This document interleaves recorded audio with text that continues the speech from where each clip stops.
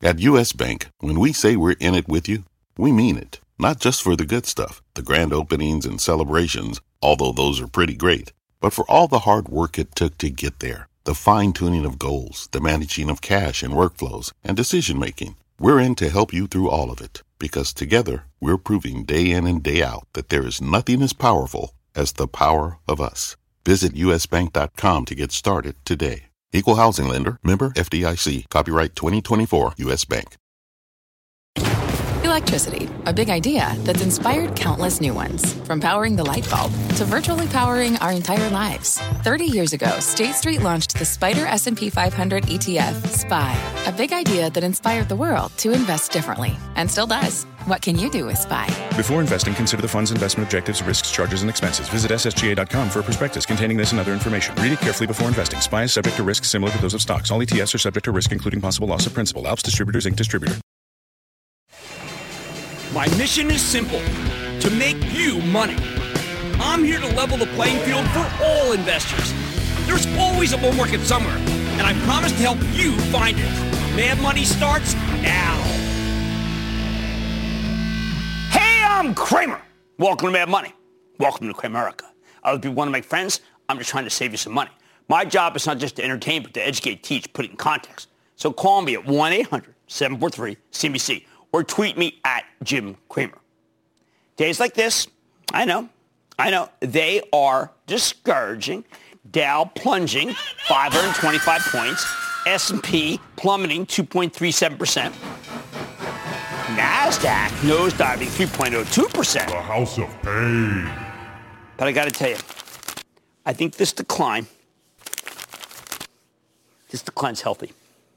This market needed a beatdown, if only as a learning experience for some people who thought it was too easy. When the market's roaring, a lot of investors seem to forget the most fundamental rule in the book. Buy low, sell high.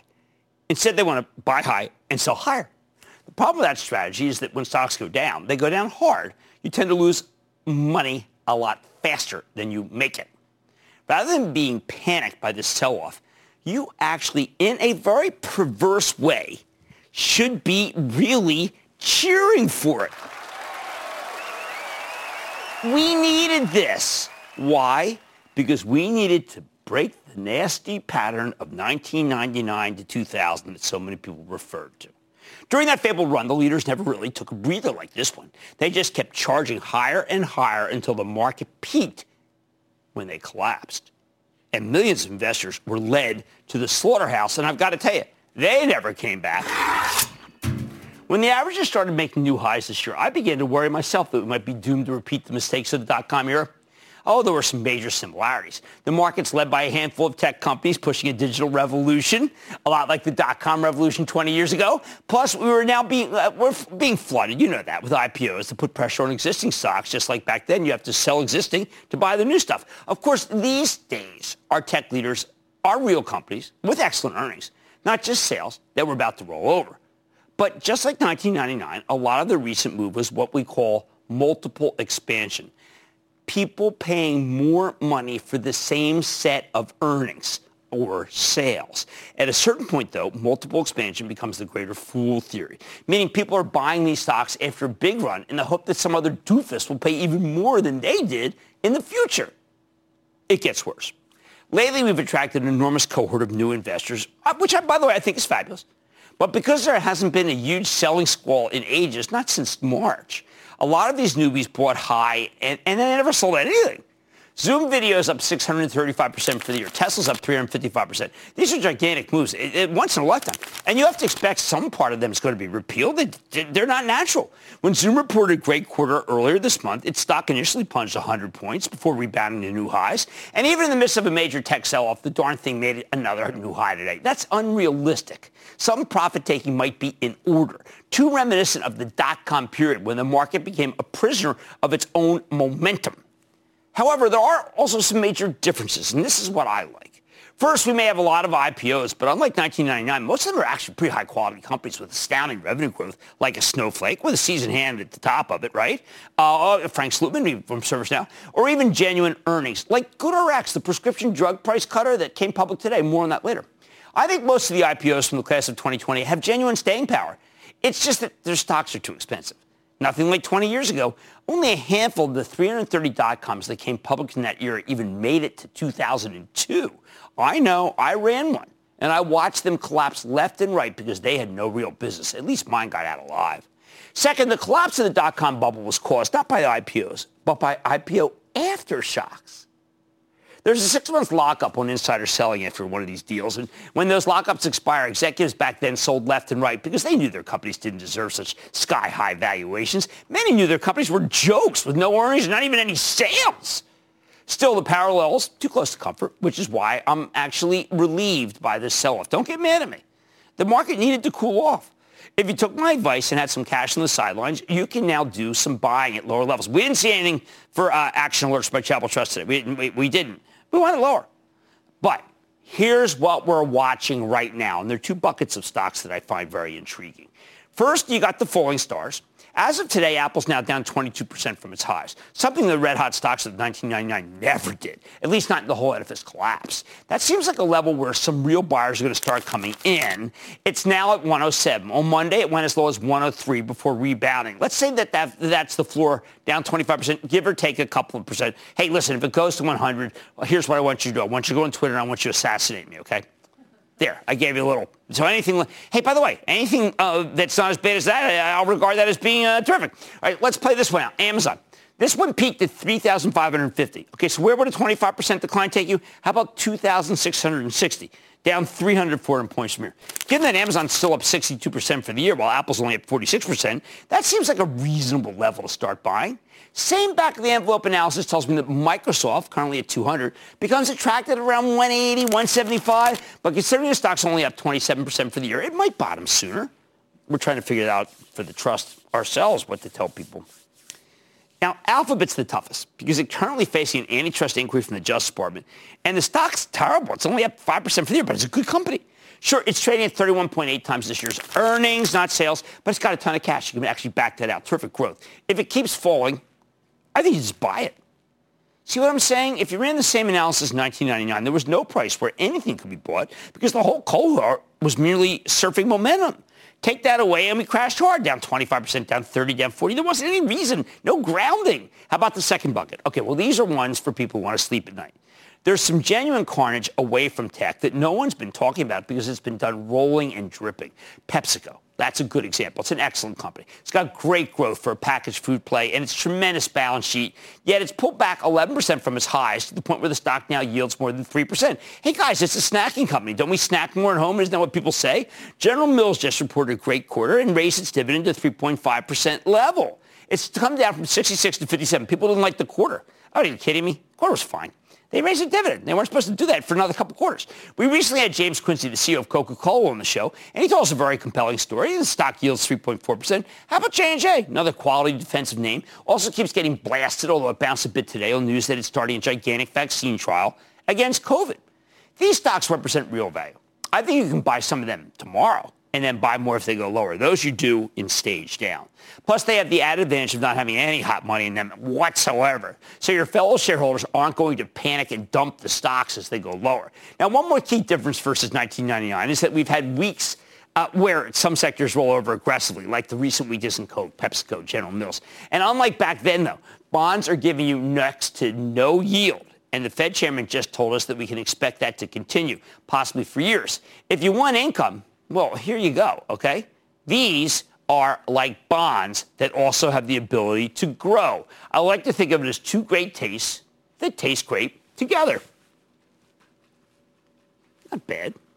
Anyway, look, I'm not trying to lull you into a false sense of security here. I'd be wrong. The market's getting pulverized. I think there could be more downside here. We're headed for choppy times as many of the permanently bullish new investors get washed out as they discover that stocks don't always go up.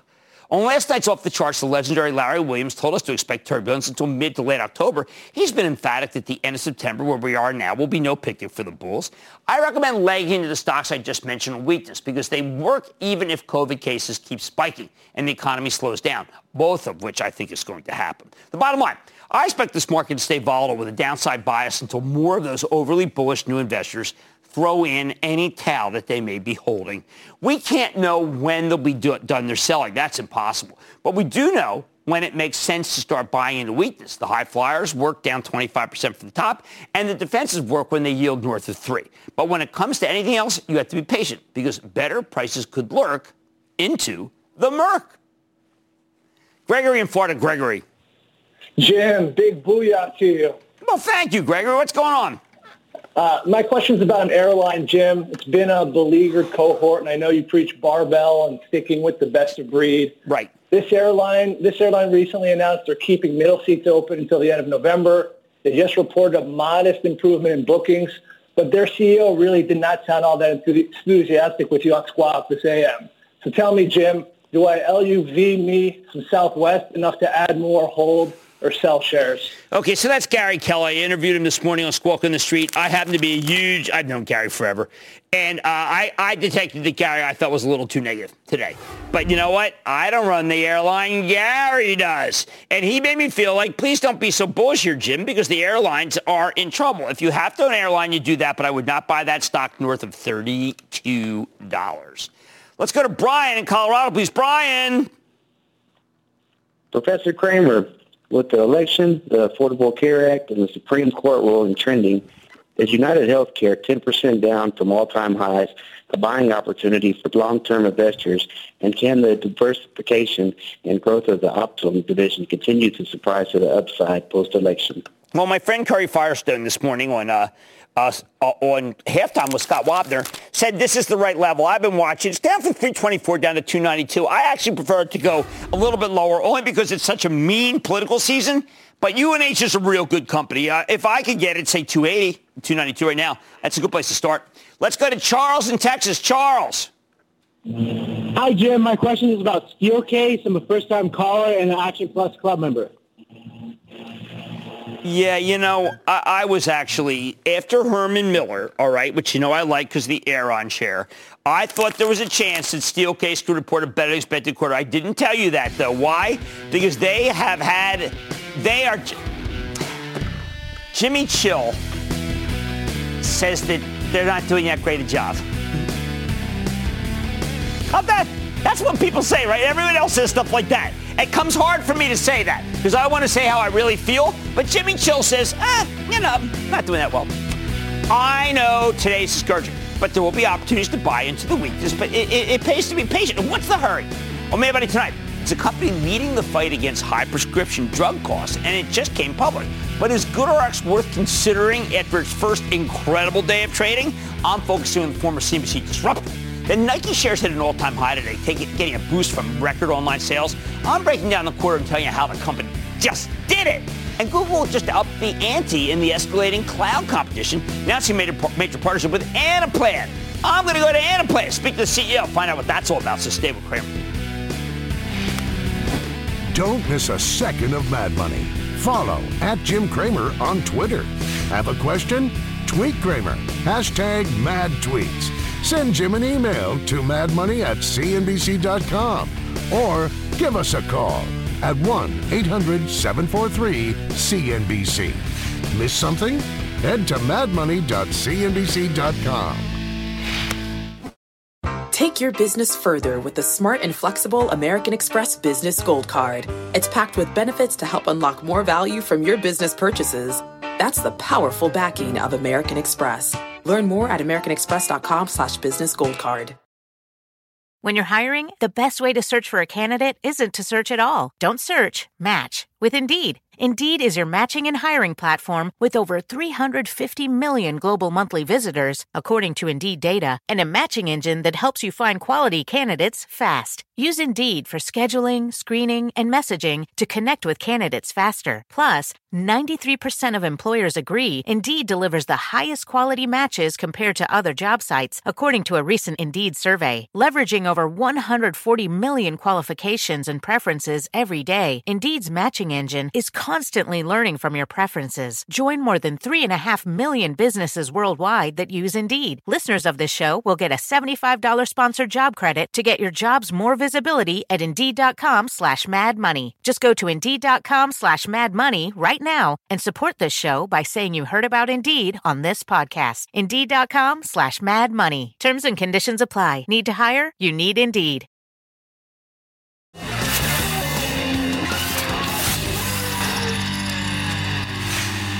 After taking a couple of glorious days off, the IPO deluge is back with not one but two deals that soared right out of the gate today.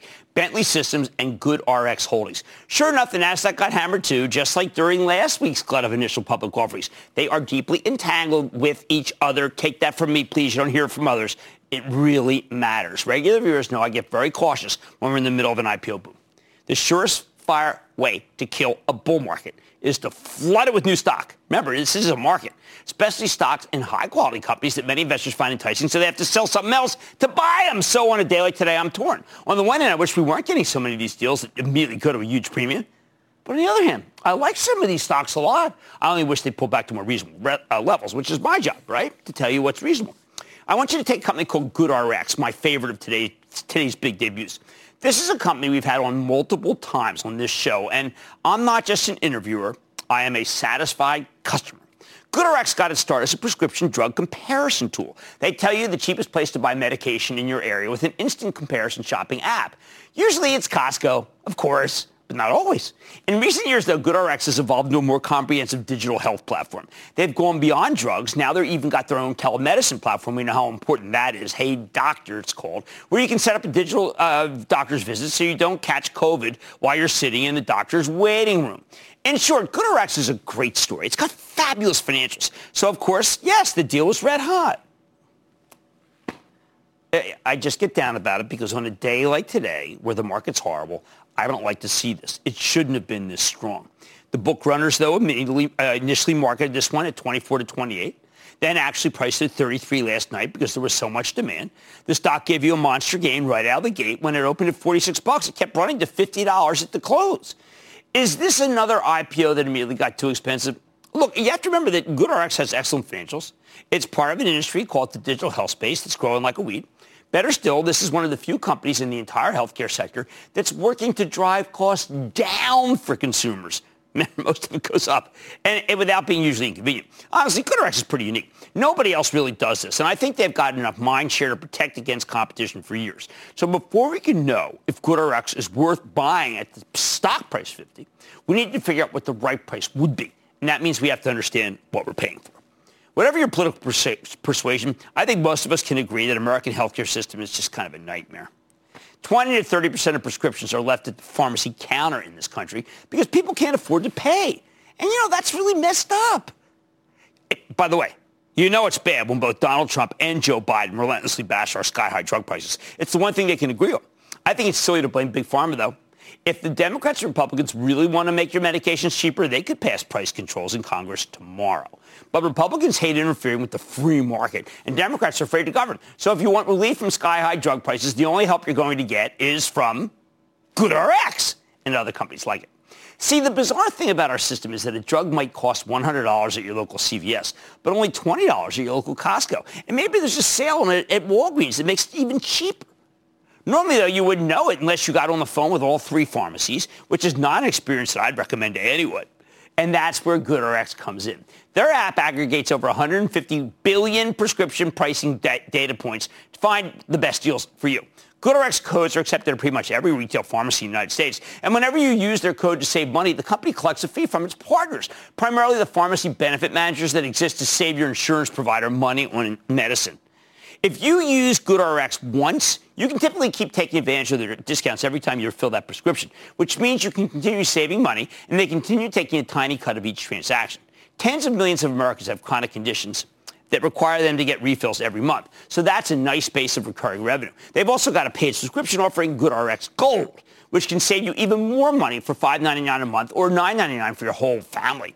On top of that, the company now has a huge digital audience that drug makers like to advertise their various discount programs to. But the vast bulk of the people about this business is really about saving people money on drugs. And for that, no one else comes anywhere near them, which is why there's so much excitement. That's how you could have an IPO and 33 goes out at 50-50. No, not only is GoodRx the unrivaled leader here with roughly 5 million monthly average users, they've also got a trusted brand that's beloved by consumers. I know because I use it myself for a chronic condition. The company estimates that they've saved people $20 billion so far, 20 with a B, and they've only just gotten started. They saved me $50,000 last year. Best of all, GoodRx has incredible numbers. The company had 48% revenue growth in the first half of the year, and that's holding pretty steady. Since 2016, they've had a compound annual growth rate of 57%. Now, maybe that's not as impressive as Snowflake with its triple-digit growth, but GoodRx is something Snowflake won't have for years. Earnings, yet the company's turning a profit. They made $55 million in the first half, up from $31 million in the same period of 2019. So we're talking 77% earnings growth here, not just sales growth. That's a massive acceleration from last year's 50% clip. I told lots to like it. The only thing better than turbocharged revenue growth is turbocharged earnings growth, which GoodRx has in spades. Meanwhile, GoodRx has been the most downloaded medical app on Apple and Google devices for the last 3 years running. The only fly in the ointment, their user count dipped in the second quarter because of the COVID lockdown, because lots of people stopped going to the doctor, which makes it a lot harder to get prescriptions. But I bet those numbers have already turned around here, especially since a lot of people desperately need to save money on medication right now. Okay, so then what's wrong? It's the price. Like all the other recent red hots, this one's expensive. At these levels, the company has a $19 billion market capitalization, which means it's selling for roughly 30 times sales. Not earnings, sales. And Apple, by the way, is around 30 times earnings. See, so this makes this company a little more expensive than Amwell and a little cheaper than Livongo, two companies with much faster revenue growth. However, GoodRx is profitable, which changes the game. The problem, though, is that the earnings are still small. If we assume the company can keep growing rapidly, you could argue it's trading at 60 times what could potentially make it 2022, but it's still pricey. But you know what? After speaking to co-CEO Doug Hurst this morning on Squawk on the Street, I'm willing to pay up for this one. Two reasons. First, the value proposition is incredible, and I'm betting they can keep delivering spectacular earnings numbers. Second, GoodRx's largest venture capital investor, Silver Lake, actually bought $100 million worth of stock at the IPO price today. Usually these guys want to cash out when a company goes public, but this time they upped their position. Bottom line, I think you can actually nibble at GoodRx tomorrow if we have a pullback. I actually would like it to come back to the 30s, ideally, down more than $10 from here. And that's not unrealistic when you see how horrible the market is. It's not. Look, things have gotten very tough in the last 3 weeks. I say, GoodRx, why not be patient? Stick with Cramer.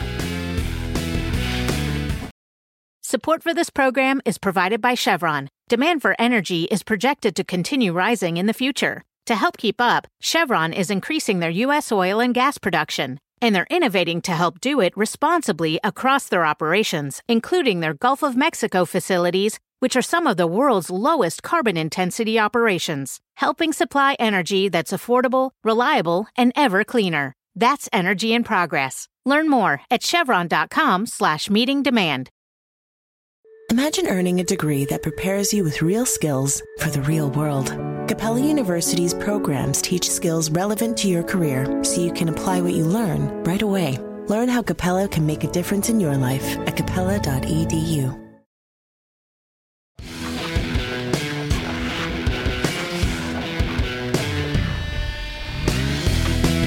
And yet another very ugly September day. Told you this is not a good month. You know what managed to defy the gravitational pull of the averages? Nike. Yep, Nike was up 8.8%. Made the best performer in the S&P 500 and the Dow Jones Industrial Average, for that matter. Yep, the sneaker and athletic apparel kingpin saw its stock jump to a new all-time high in the wake of a spectacular quarter. The most impressive part, Nike delivered an amazing set of numbers in the middle of a horrific pandemic. At a time when so many retailers that carried the merchandise were, what do we say, total disarray. A lot of them are closed. Best of all, we bought Nike for the Charitable Trust just 2 weeks ago and more yesterday. You can follow our moves by joining the ActionAlertsPlus.com club. So these numbers made me look like a genius. It's nice to look like a genius for a couple of minutes. Anyway, seriously, this was the kind of quarter that takes your breath away. Nike delivered $10.59 billion in sales. The analysts were only looking for a bit more than $9 billion. That's stunning. But not as stunning as the fact that they earned 95 cents per share, more than double the 47-cent number Wall Street expected. And the commentary in the conference call was somehow even better than the numbers. Just so you know, if this stock market had been up 200 to 300, this stock would have been at 137, maybe 140. To really get your head around this quarter, you need to understand the setup. I always tell you that we don't care where a stock's been, right? We only care where it's going to, and Nike's the textbook example. 2 weeks ago, the stock was trading at an all-time high. It's been a fabulous long-term performer. And while it got slammed by the COVID crash this spring, it quickly came roaring back. We decided to buy it for the Charitable Trust anyway, even as the stock had a ton of doubters on Wall Street. Analysts were hedging their bets going into the quarter, given how much the stock had run. They were worried about weakness in the United States and not so hot numbers from China. assuming that maybe a pandemic wasn't the best way to, well, it was certainly not the right time to buy new shoes, right? I mean, hey, everything's going bad. Let's buy $250 Jordans. But I've been a huge fan of Nike for ages. When it comes to charitable trust, we figured the COVID-19 economy might actually be good for business. See, even before the virus, Nike was all about digital. The company's been trying to transform itself from wholesaler into something with a more direct-to-consumer business model. The margins are much higher when they cut out that middleman by selling used shoes or shirts or shorts over the web. Right now, everybody in retail is trying to get digital simply in order to survive. They're using the internet, I would say, frankly, to play defense. Nike was already on offense before COVID. On average, when you sell a pair of shoes online, it generates twice the revenue they get from a wholesale transaction with substantially higher gross margins. That's what this move's about. That's about gross margin expansion, better revenues from direct-to-consumer. Now, roughly a year ago, Nike brought in a tech guy. Yeah, John Donahoe. He was formerly of ServiceNow, which is one of our cloud kingpins. He understands the digital transition better than most people, certainly anybody in apparel. And from the moment he took over, he put it into overdrive. The last time Nike reported in June, they went into great detail about this on the conference call with a new initiative called Consumer Direct Acceleration. They're trying to build a great digital marketplace that can give individual shoppers exactly what they want. Last time management talked about 30% digital penetration by the end of this fiscal year and 50% digital penetration longer term. In other words, Nike's using the web to steal market share from their wholesale distributors. Basically, they're cannibalizing the retailers who sell their merchandise. Nike makes a lot more money if you buy your shoes from them rather than from, say, Foot Locker. They maintain good relationships with the retailers, but this is too juicy. So even as the stock was making new highs, we pounced on it for the trust right as we were taking profits in the high-flying tech stocks that I told you over and over again had gotten too hot and I want you out of, or at least trim. What made us so confident? While some analysts were hedging their bets, we got some very positive channel checks from Wedbush, which talked about decent numbers in North America and real strength in Greater China. Then Guggenheim put Nike on their best idea list with a $150 price target. Very smart call. Both analysts really had a beat on things. Most of all, though, I figured Nike could be a COVID winner, meaning it doesn't need a vaccine to do well because it benefits so much from digitization. Pretty much all the stocks that have been able to make new highs this year belong to companies that do better in a pandemic. And it turns out Nike's no different. Didn't hurt that China's a huge market for them. We know the Chinese economy is in very good shape. Plus, there's the great outdoors theme. We've seen incredible numbers from just about every business related to hiking or camping because it's the only way to safely go on vacation in the age of social distancing. That's why in last week's game plan, I told you to buy some Nike before the quarter. But even I didn't expect it to be this good. While the company's sales were only flat on a constant currency basis, they were still wildly better than expected, with strength in digital canceling out the weakness in that wholesale business. Translated into 10% earnings growth, the monster 48-cent beat off a 47-cent basis. Their best market, China, up 8%, which was actually a little weaker than anticipated, but the rest of the world was much, much better than feared. On top of that, the company gave some insanely bullish verbal guidance for the full year, talking about high single-digit to low double-digit revenue growth. Previously in June, Nike forecast just flat to positive revenue growth. Big improvement. I was looking for 5%. The only fly in the ointment is that they're supply constrained because they didn't expect such a remarkable level of demand. And if you thought the numbers were amazing, the call was out of this world. CEO John Donahoe, who is so good, he's been on our show so many times, made it crystal clear that Nike's a COVID winner. I want you to hear this. Quote, "We can thrive in this environment thanks to our digital advantage and the full breadth of our global portfolio," end quote. He goes on, quote, "There are three structural tailwinds that play to Nike's advantage. The accelerated consumer shift toward digital is here to stay. The definition of sports to include all facets of health, wellness, and fitness. And it's the deeply connected, authentic brands with scale that will win," end quote. As Nike sees it, the pandemic's showing us the future of retail. Their digital business was up astounding 83%. That's an acceleration versus the previous quarter, even as their retail distributors reopen. And they keep investing in digital with a growing ecosystem of apps, more distribution centers, and better infrastructure to keep track of all their inventory. Put it all together, and the story's just gotten too good to ignore, as I said on Scott Wapner's halftime report earlier today. You know what? I mean, I think it's still a buy. I mean, look, it was trading, just where I get my levels, it was trading about 134, 135 when things were still looking tepid for the market before it really fell apart. And you know what? You probably want to buy some if it sells off into tomorrow's opening. Here's the bottom line.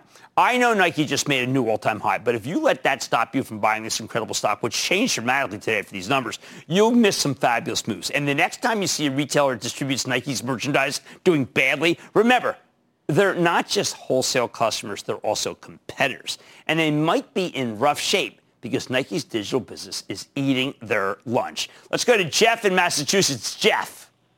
Jim, how are you, sir? I am good. How about you, Jeff? Awesome. Listen, I'm calling about Capri Holdings. They beat expectations this past quarter. The thing's not moving. It's kind of stagnant around $20.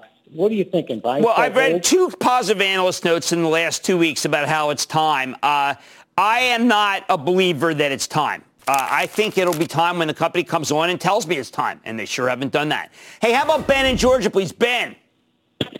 Hey, Jim. Thanks so much for taking my call. Oh, sure, Ben. Long-term investor in Starbucks. What is your view on the stock considering the global situation at the present time? All right, Starbucks is doing some remarkable things and creating new stores that will make it so their lines are shorter in an era of COVID. I also like what they're doing very much in China. I think Kevin Johnson's doing a terrific job. It is what I call an up stock. It's been going up since it broke 60 not that long ago, and I think it's classic buyable on dip stock. That's Starbucks, and I like it very much. Okay, Nike, just do it. Much more Mad Money ahead, including my sit down with Anaplan. How is the company positioning itself in a work-from-home world? Then I'm talking the tale of expectations and comparing Tesla to the aforementioned Nike. And all your calls rapid fire in tonight's edition of the Lightning Round. So stay with Cramer.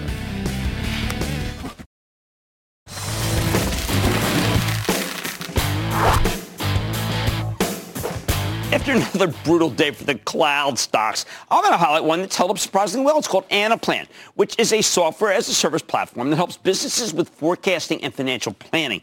Compared to the rest of the NASDAQ, it barely got dinged today. Why? Because Anaplan is one of the less obvious pandemic plays. Their software helps businesses do financial planning and analysis, where you make a forecast, then revisit it again and again and again as you get more data, which is something, having run a company, I can tell you is the holy grail of trying to figure out how you're doing. So how does that relate to the COVID-19 economy? We found out when Anaplan reported a true blowout quarter last month, phenomenal guidance for both the next quarter and the full year. This is a ridiculously uncertain environment, so when the financial planning guys try to make forecasts, well, they need all the help they can get. No wonder the stock roared in response. Don't take it from me, though. Let's check in with Frank Calderoni. He's the bankable chairman and CEO of Anaplan. Get a better sense of how his company's managed to thrive in this environment. Mr. Calderoni, welcome back to Mad Money. Thank you, Jim. Great to be back. Well, Good Frank, to see you. I got to tell you, having run a company and started companies, I was always trying to figure out how to have an accurate forecast rather than just a rosy forecast. How does Anaplan, in a time when we really don't know and most companies are suspending guidance, help the CEOs themselves and the board figure out what's going on in their own company? So Jim, I think all companies have been through a lot over the last 8 months with COVID. And I think from a planning perspective, it's really proven to organizations the importance of resiliency. You know, there's so much change, and how that affects your business is extremely important. And being able to respond accordingly is equally as important. And what we've seen over the last 8 months is that companies are looking for more agility and really kind of looking at how their business is performing and how their business will perform, and more reflective of the future rather than the past. And that's where Anaplan kind of comes into play, kind of working with them to really kind of provide that agility and how they can work on their business, and also the alignment, not only from a financial perspective, but aligning finance throughout the operations so they can respond to changes in their supply chain, changes in their human capital, changes in their sales organization, so they can, again, adapt to the environment. All right, well, let's talk about that. Let's talk about changes in the supply chain. One of you say you believe you're the leader in the spirits and cosmetics verticals. Okay, in the spirits business, which I play in, I know that there's been lots of supply, everything from like Mexico not wanting to have the beer to a problem with no glass. You have to go to China or Colombia. How can Anaplan take those inputs and make it so a CEO can make better choices? So a good thing, that's a great example when you think about spirits, or even from a grocery perspective, and how stores are really looking at, organizations looking at planning around their stock of the right types of groceries. Having more intelligence around what's happening in the environment is critical. And one of the things that Anaplan does, and we just announced an enhancement to this last week called Plan IQ, is we bring more intelligence into the forecasting process So not only internal information, but information that's coming from your surroundings, your demand, what's going on in the market, what's happening with the overall population of your consumers. Bringing that into your forecasting allows you to get more accuracy so that you can then predict better about how best you need to respond, and then have the right goods, in the case of spirits or in the case of groceries, have the right goods available in what's needed. And I think what we've seen in the last number of months is there's been so much change in both of those examples that companies have had to respond. With our Plan IQ announcement that we had last week, it's a combination of a combined technology with Amazon. We brought the Amazon forecast into our product that brings the capability of this external data into your planning. And we've seen proven with some of the customers that we worked on early on, a 50% improvement in their ability to accurately forecast the outcomes. So therefore, they can have, again, the right type of product available in the marketplace at the right time. Well, you've got some great partners. We know that you've partnered with the companies that tell companies how to handle digitization, EY, Accenture, Deloitte. You just mentioned Amazon, but I think this Google partnership has got me very excited because it's here and now. Yeah, well, so first, Google's been a customer of Anaplan's now since 2016. Wow, okay. And it's a great testament to our planning platform, where they're using it in finance, they're using it in sales, they're using it in supply chain, in operations. And so they truly have used it across the platform. And then more recently, what we've done is we've actually taken them as a customer and brought them into the Google Cloud so that we can have our product, our platform reside in the Google Cloud. And that's provided them with much more breadth and scalability. And that's part of the partnership. So it's really kind of looking at the ability for us to take our software platform, go into a public cloud environment, give our customers much more choice, scalability, as well as intelligence. Do things with partnering. You mentioned a couple of our partners like Deloitte and Accenture, working with them along with, in this case, Google Cloud, to be able to give our customers a much more extensive solution. All right, so let's say you're on the board, you're in the audit committee, and your CEO comes in and says, listen, it's going to be a great year. And the company has Anaplan. Would one of those board members be much more informed and say, now, wait a second, maybe you should be budgeting the trend, or worse, this is not good enough that you come in with a rosy forecast. We're not buying it. We're looking at the Anaplan numbers, and they don't make sense. I mean, Jim, the good thing, what I would say, with any board or any type of, an executive session like that, the key thing about planning, which I would bring up, is it's got to be agile. It's got to be flexible to the environment. And if things change, like in your scenario, if things change, you want to be able to pivot. And the beauty about Anaplan, which is different from anything else in the past, is you're allowed to you're given the ability to do various scenarios. And you can do different types of what ifs, and you can do an A scenario, B scenario, C scenario, and know as you continue to progress down that path, you can make some modifications. And again, going back to what I said, bringing more intelligence into it gives you more factors that allow you to get better at your predictions and therefore better at running your business. And then you can pretty much orchestrate the right financial performance. And if you have some challenges in your financial performance, you can then make the corrections and make those corrections soon and be able to kind of move in a different direction to solve that. Well, I wish people knew when I'm listening to you that you may not understand, but most companies before Anaplan were really kind of winging it. And winging it doesn't work anymore. So, Frank, I think you got a great product here and a great company. Thank you so much for coming on Mad Money. Always good to see you. See you again. Thank you. That's Frank Calderoni, the CEO of Anaplan. Having served on boards and having been CEO, I wish I had the product. Mad Money's back here for the break.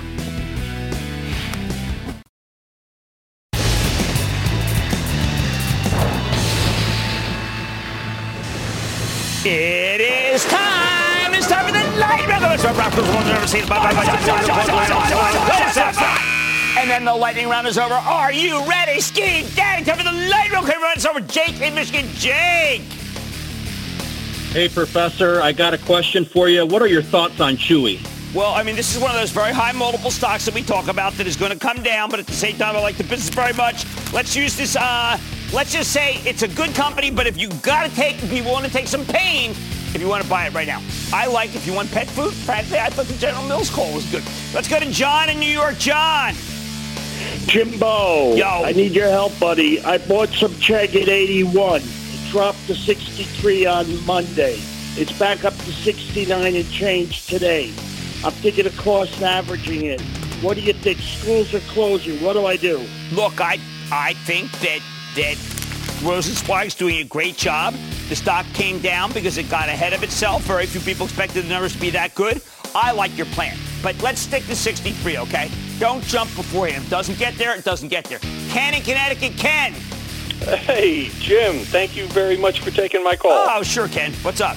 Okay, I'm from Connecticut, the land of steady habits, sir. Okay. And thinking that way steadily. A couple of years ago, got a long-term investment as part of an inheritance that includes this one particular stock. Recently, it raised its dividend. It acquired another company. Its cash and to debt seems pretty good. So its yield is attractive, and seems sustainable because the debt. The cash is pretty good. Right. So I'm thinking maybe this is a good time to add to that long-term steady position of MetLife, MET. MetLife's fine. I mean, it's really the yield that you'd be buying. I don't like any of the financials. None. I feel like the oils and the financials are now somehow like each other, which is weird. So I like the yield, but that's all I can say. Steve in New Jersey. Steve. Hi, Jim. What's I'm up, looking at Lyondell Industries. The stock is at $70 a share. Okay, Stephanie and I disagree about a lot of stuff today on Scott's show, but we do like some of these cyclicals, and this is a cyclical that is doing quite well. By the way, let's throw in Dow Chemical, why don't we? Dow Chemical's doing quite well. I want to go to Craig in Texas. Craig. Hi, Kramer. Booyah. Booyah. First-time listener and loving your show. Thank you. First-time caller. Hey, so Beyond Meat's been up, down, and all around lately. J.P. Morgan thinks it's overpriced because of competition, but I think the next 2 quarters are going to see all-time highs. Am I being too optimistic here? Wait, it's Beyond Meat? Right? Okay, so here's the problem with Beyond Meat. It's ridiculously expensive. Here's what's great about it. It's always going to be expensive. Why? Because it's the future. And I like the future. And I believe in Ethan Brown. Buy some here and buy some lower. I need to go to Jamie in Florida. Jamie. How you doing, Jim? So I've got a long position in ATIM that I've been at over the last couple of months. But September has not been nice to it. Taking about a 20% pounding. And today it closed under its 200-day moving average. And I don't know what to do. I have not looked at A10 since it came public because I felt it was just not that, frankly, important. That doesn't mean if I worked there, I wouldn't find it important. But let me look it over again. I just never felt, frankly, that it was that proprietary. I just didn't. Let's go to Christy in Arkansas, please. Christy. Hi, Jim. Hey, Christy. Hi, this is so exciting to be on your show. I watch your show every day and have learned so much from you. Excellent. I've owned this stock for a few months and would like to know your advice to hold or sell. My stock is INSG. And so I like this company. I would actually, instead of just the hold or sell, I would actually put it in the buy category if you get it below 10. I think it's doing very, very well. Let's go to Charlie in Georgia, please. Charlie. Booyah, Jimmy Chill. Yo, the Chill Man's struggling. What's going on?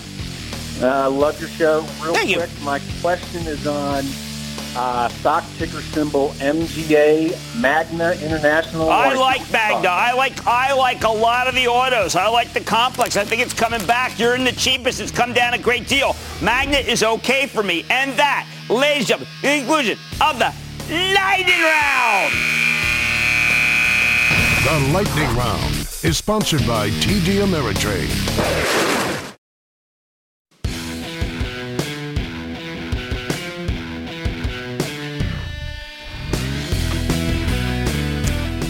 I've said a lot of times, I mean, on Wall Street, expectations are everything. We don't care where a stock has been. We only care where it's going to. And the best indicator of where it's going, well, it's whether the company beats expectations or misses them. Just look at what happened in Tesla and Nike yesterday. Tesla disappointed. Okay, we accept that. Now it's getting hammered. It's down more than 10%. Nike beat, as I mentioned earlier. Now it's on fire on a very wet day, up nearly 9%. If you didn't know, yesterday was Tesla's long-awaited, much-hyped battery day. The fact that we had this on our calendars meant that expectations were heightened, but there was more to it than that. There was a lot of chatter among ostensibly very smart people, some of whom I know, some of whom I talk to regularly, that Elon Musk would unveil a 1,000,000-mile car battery. Yeah, 1,000,000-mile battery you never need to throw away, one that charges itself via a solar panel on the roof of its car and lasts for 9 hours, so you can go anywhere, probably including Mars, for all I know, one day without charging it. The only part that I made up there was the Mars. It sounds incredible. It's almost too good to be true, right? Turns out there was no 1,000,000-mile battery powered by solar that lasts 9 hours per charge. Instead, we got a lot of stuff about how good electric vehicles are. They're so good that Tesla needs a lot more factories to meet the demand. How much demand? Well, Musk talked about making 20 million car batteries per year, therefore 20 million cars a decade from now. To put that in perspective, the entire American auto industry made 17 million cars last year. Even better, Musk announced that he's got a new Tesla coming in 3 years that will only cost you $25,000. They can finally go that cheap because, yes, they're bringing down the cost of the battery rapidly. Battery day! If there hadn't been all of this hype about a 1,000,000-mile battery, those would have been huge positives, and they were with me. But because expectations were so high, Tesla's battery day was viewed as a disappointment. I think it's rather crazy. There was nothing disappointing about it. Who cares about a 1,000,000-mile battery when Elon Musk talking about a $25,000 electric car, something that could be as revolutionary as the Model T? When Henry Ford, he built 15 million of them. It's the first time regular people could afford a car. And 20 million cars a year in 2030, that's amazing. Toyota, the largest auto company in the world by volume, currently makes about 10 million cars a year worldwide. Yep, Tesla comes out with a plan to build an electric car for the masses, and it's greeted with a yawn because Musk didn't roll out a magic battery. That's what happens when the expectations get out of control. Nobody cares about all these new positives. They're just bummed that the things that they hyped didn't happen. So, of course, the stock gets crushed. I love the news, even if we won't see the results until a couple of years. Now, I want you to contrast that with Nike. Going into this quarter, there was a perception that Nike would certainly disappoint in the United States and have a so-so quarter in China. Who needs new shoes when you're stuck indoors most of the time because of the pandemic? Apparently, a lot of people, including some people at Nike, judging from the supply constraints. Like I explained before, Nike shot the lights out thanks in large part to its phenomenal digital business. But the real genius here, at least when it comes to the stock, is that no one was looking for anything special. In fact, some analysts were hedging. You had plenty of skeptics out there. So when Nike beat those humdrum expectations, well, the stock really roared. What do you do with the stock of Nike? Well, we own Nike for the Charitable Trust, which you can follow on by joining the ActionAlertsPlus.com club. And we have no desire to sell it up here. It's a terrific story. As for Tesla, I've liked it from 66, but the run-up into battery day is to be burned off. And at $380, we're not there yet. Look, don't give up, though, but give it some time. And we'll get to a level where I'll tell you can pounce again. Stick with Cramer.